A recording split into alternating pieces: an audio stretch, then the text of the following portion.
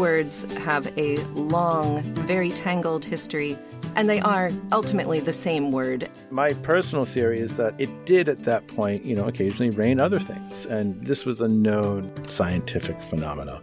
Coming up on Word Matters, moving further, or is it farther along? And the language's most absurd deluge idiom. I'm Emily Brewster, and Word Matters is produced by Merriam-Webster in collaboration with New England Public Media. On each episode, Merriam-Webster editors Neil Servin, Ammon Shea, Peter Sokolowski, and I explore some aspect of the English language from the dictionary's vantage point.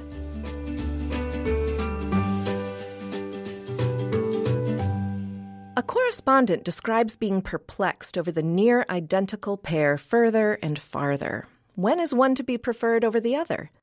It turns out that the answer to that question is something of a moving target. We have a letter from Ramona. I just listened to your podcast on fewer versus less. Interesting. I have another. I am totally perplexed about the difference between further and farther. So much so that I have an internal debate with myself when I am about to use one of them. Frequently, my recourse is to give up and choose another word. I think it's a very interesting pair. First off, I want to say that these words have a long, very tangled history, and they are ultimately the same word, and they have nothing to do with far as they're etymologically speaking. They come from the Old English word forth, meaning fourth, F-O-R-T-H, not the number 4. So there's a rule that's taught about further and farther, and I think that rule is part of why this pair becomes tricky. If there were no rule, people would just use them, and that would be that.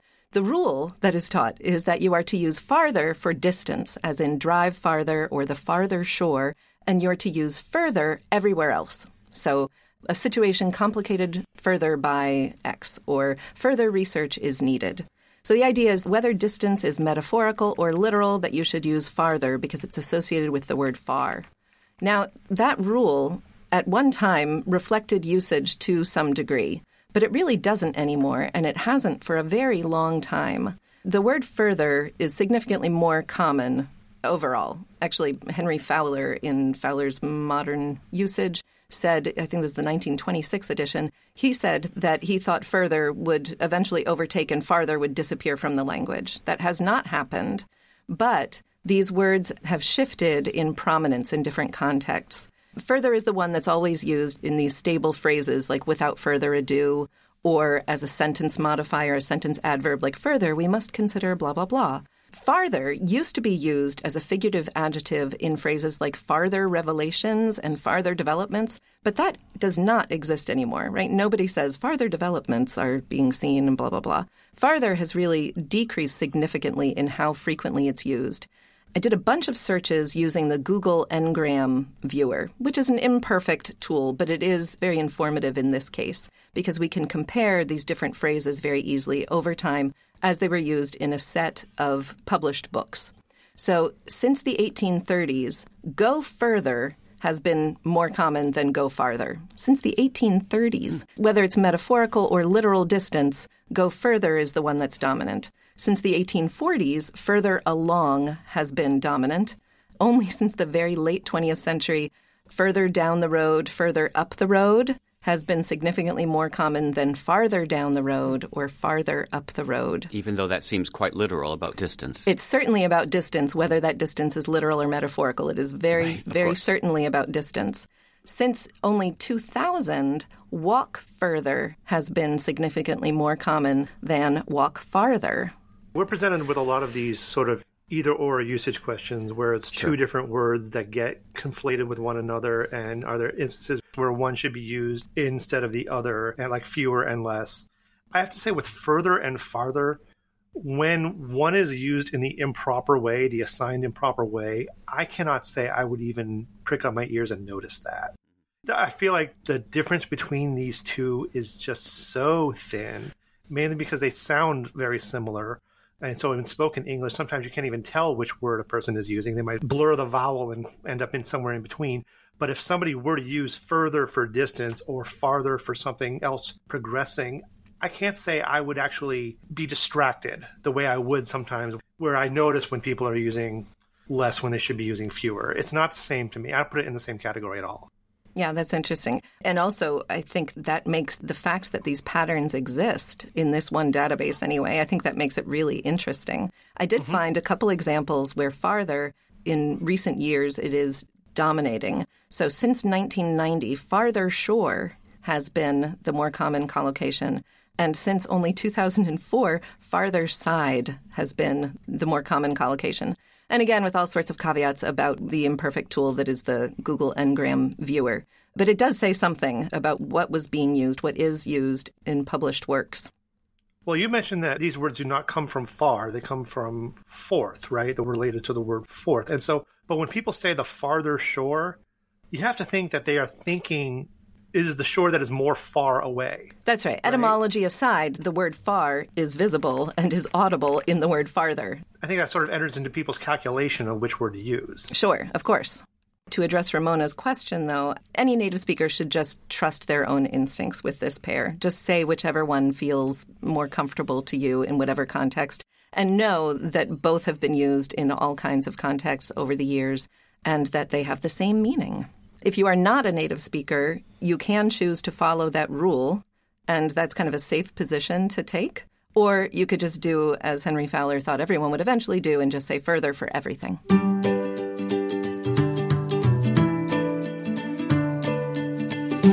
You are listening to Word Matters. I'm Emily Brewster, and we'll be back after the break with precipitation of the domesticated animal kind. Word Matters is produced by Merriam-Webster in collaboration with New England Public Media. I'm Neil Servin. Do you have a question about the origin, history, or meaning of a word? Email us at wordmatters@m-w.com. I'm Peter Sokolowski. Join me every day for the Word of the Day, a brief look at the definition and history of one word, available at merriam-webster.com or wherever you get your podcasts. And for more podcasts from New England Public Media, visit the NEPM Podcast Hub at nepm.org. Consider a day when the need for an umbrella is indisputable because of the sheets of water falling from the sky. Chances are an English speaker will describe such weather by saying that it's raining cats and dogs. A correspondent wants to know just how our typically dry and earthbound pets got looped into a description of heavy rain. Here's Ammon Shea with an examination of the idiom. Gordon Legg writes and asks, can you tell me about the origin of it's raining cats and dogs? He's a professor at the University of Minnesota and says that he has international PhD students from China who find this phrase amusing and have asked him about its origin. So, in response to, can we tell you about the origin of It's Raining Cats and Dogs? The short answer is no. The long answer is no. And the very long answer is no, but with a bunch of citations thrown in there. We don't know exactly why we say this. We just know that it has existed in some form or another since the middle of the 17th century. The earliest written record that we have of it is from a poem by Henry Vaughan titled Upon a Cloak Lent Him by Mr. J. Ridsley in 1651. And it's themselves with such a roof that can secure their wares from dogs and cats rained in shower. And so it's dogs and cats rather than cats and dogs. And then several years later, we see in a work by Richard Brome called The City Wit, from henceforth the world shall flow with dunces, and it shall rain dogs and polecats, and so forth. Polecat, of course, is not a cat or a pole. It's a relative of the weasel. But it's still with dogs first. And then in the later part of the 17th century, in 1685, we see a use of it. Fear not, if it rains cats and dogs, I will come. That was by an anonymous writer in a piece titled A Pleasant Dialogue Betwixt Honest John and Loving Kate. As far as I know, and maybe some of you folks know differently, there has never been a real plausible explanation for nailing down why we say it's raining cats and dogs. There have been many, many theories. And my personal theory is that it did at that point, occasionally rain other things. And this was a known scientific phenomena. There's a piece from the early 17th century, Edward Topsell's The History of Serpents, and he talks about these prodigious rains of frogs and mice, little fishes and stones, things basically falling out of the sky. And he says, such like things are not to be wondered at. And he gives an explanation for how this comes about. So this was something that happened. What's the explanation? The rage of the winds in the top of the mountains or the uppermost parts of the sea, it kind of takes these things up in the air, and which afterwards fall down in rain. So also doth it take up frogs and fishes, which being above in the air must needs fall down again. It's basically saying, I think that small animals get brought up by the air and then they fall down. There's sort of an allusion to biblical plague there, if you think about it. You think of the raining the frogs, raining locusts. So I think maybe that referent would have been in people's heads when they came up with this phrase, this fun phrase, raining cats and dogs.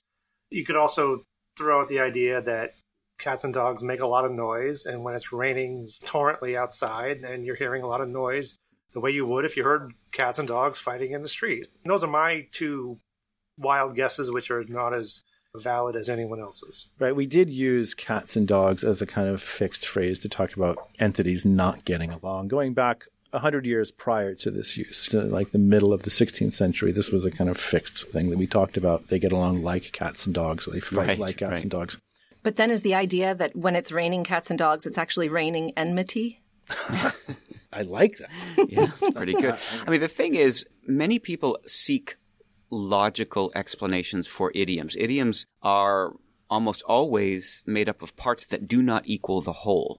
For lexicographers who are often asked this kind of question, where did this come from? Why do we say there's an elephant in the room, for example? It can be extremely difficult because we base our definitions on context and seeing what a word means in context.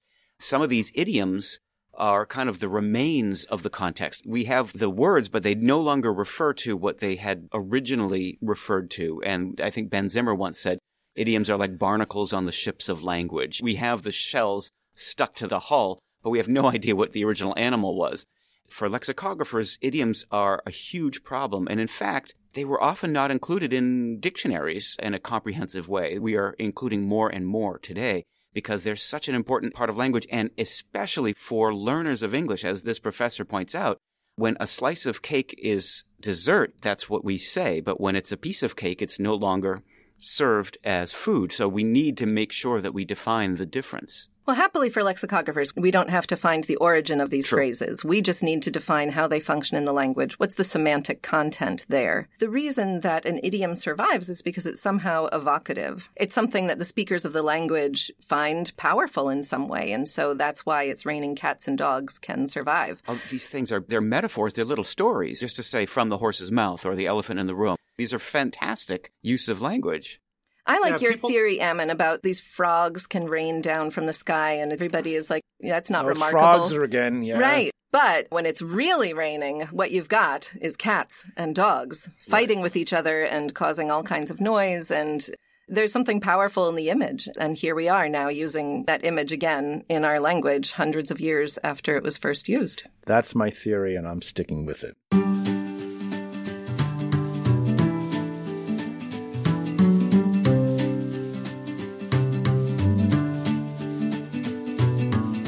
Let us know what you think about Word Matters. Review us on Apple Podcasts or email us at wordmatters@m-w.com. You can also visit us at nepm.org.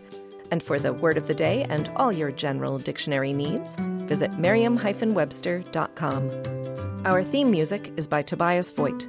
Artwork by Annie Jacobson. Word Matters is produced by Adam Maid and John Voci.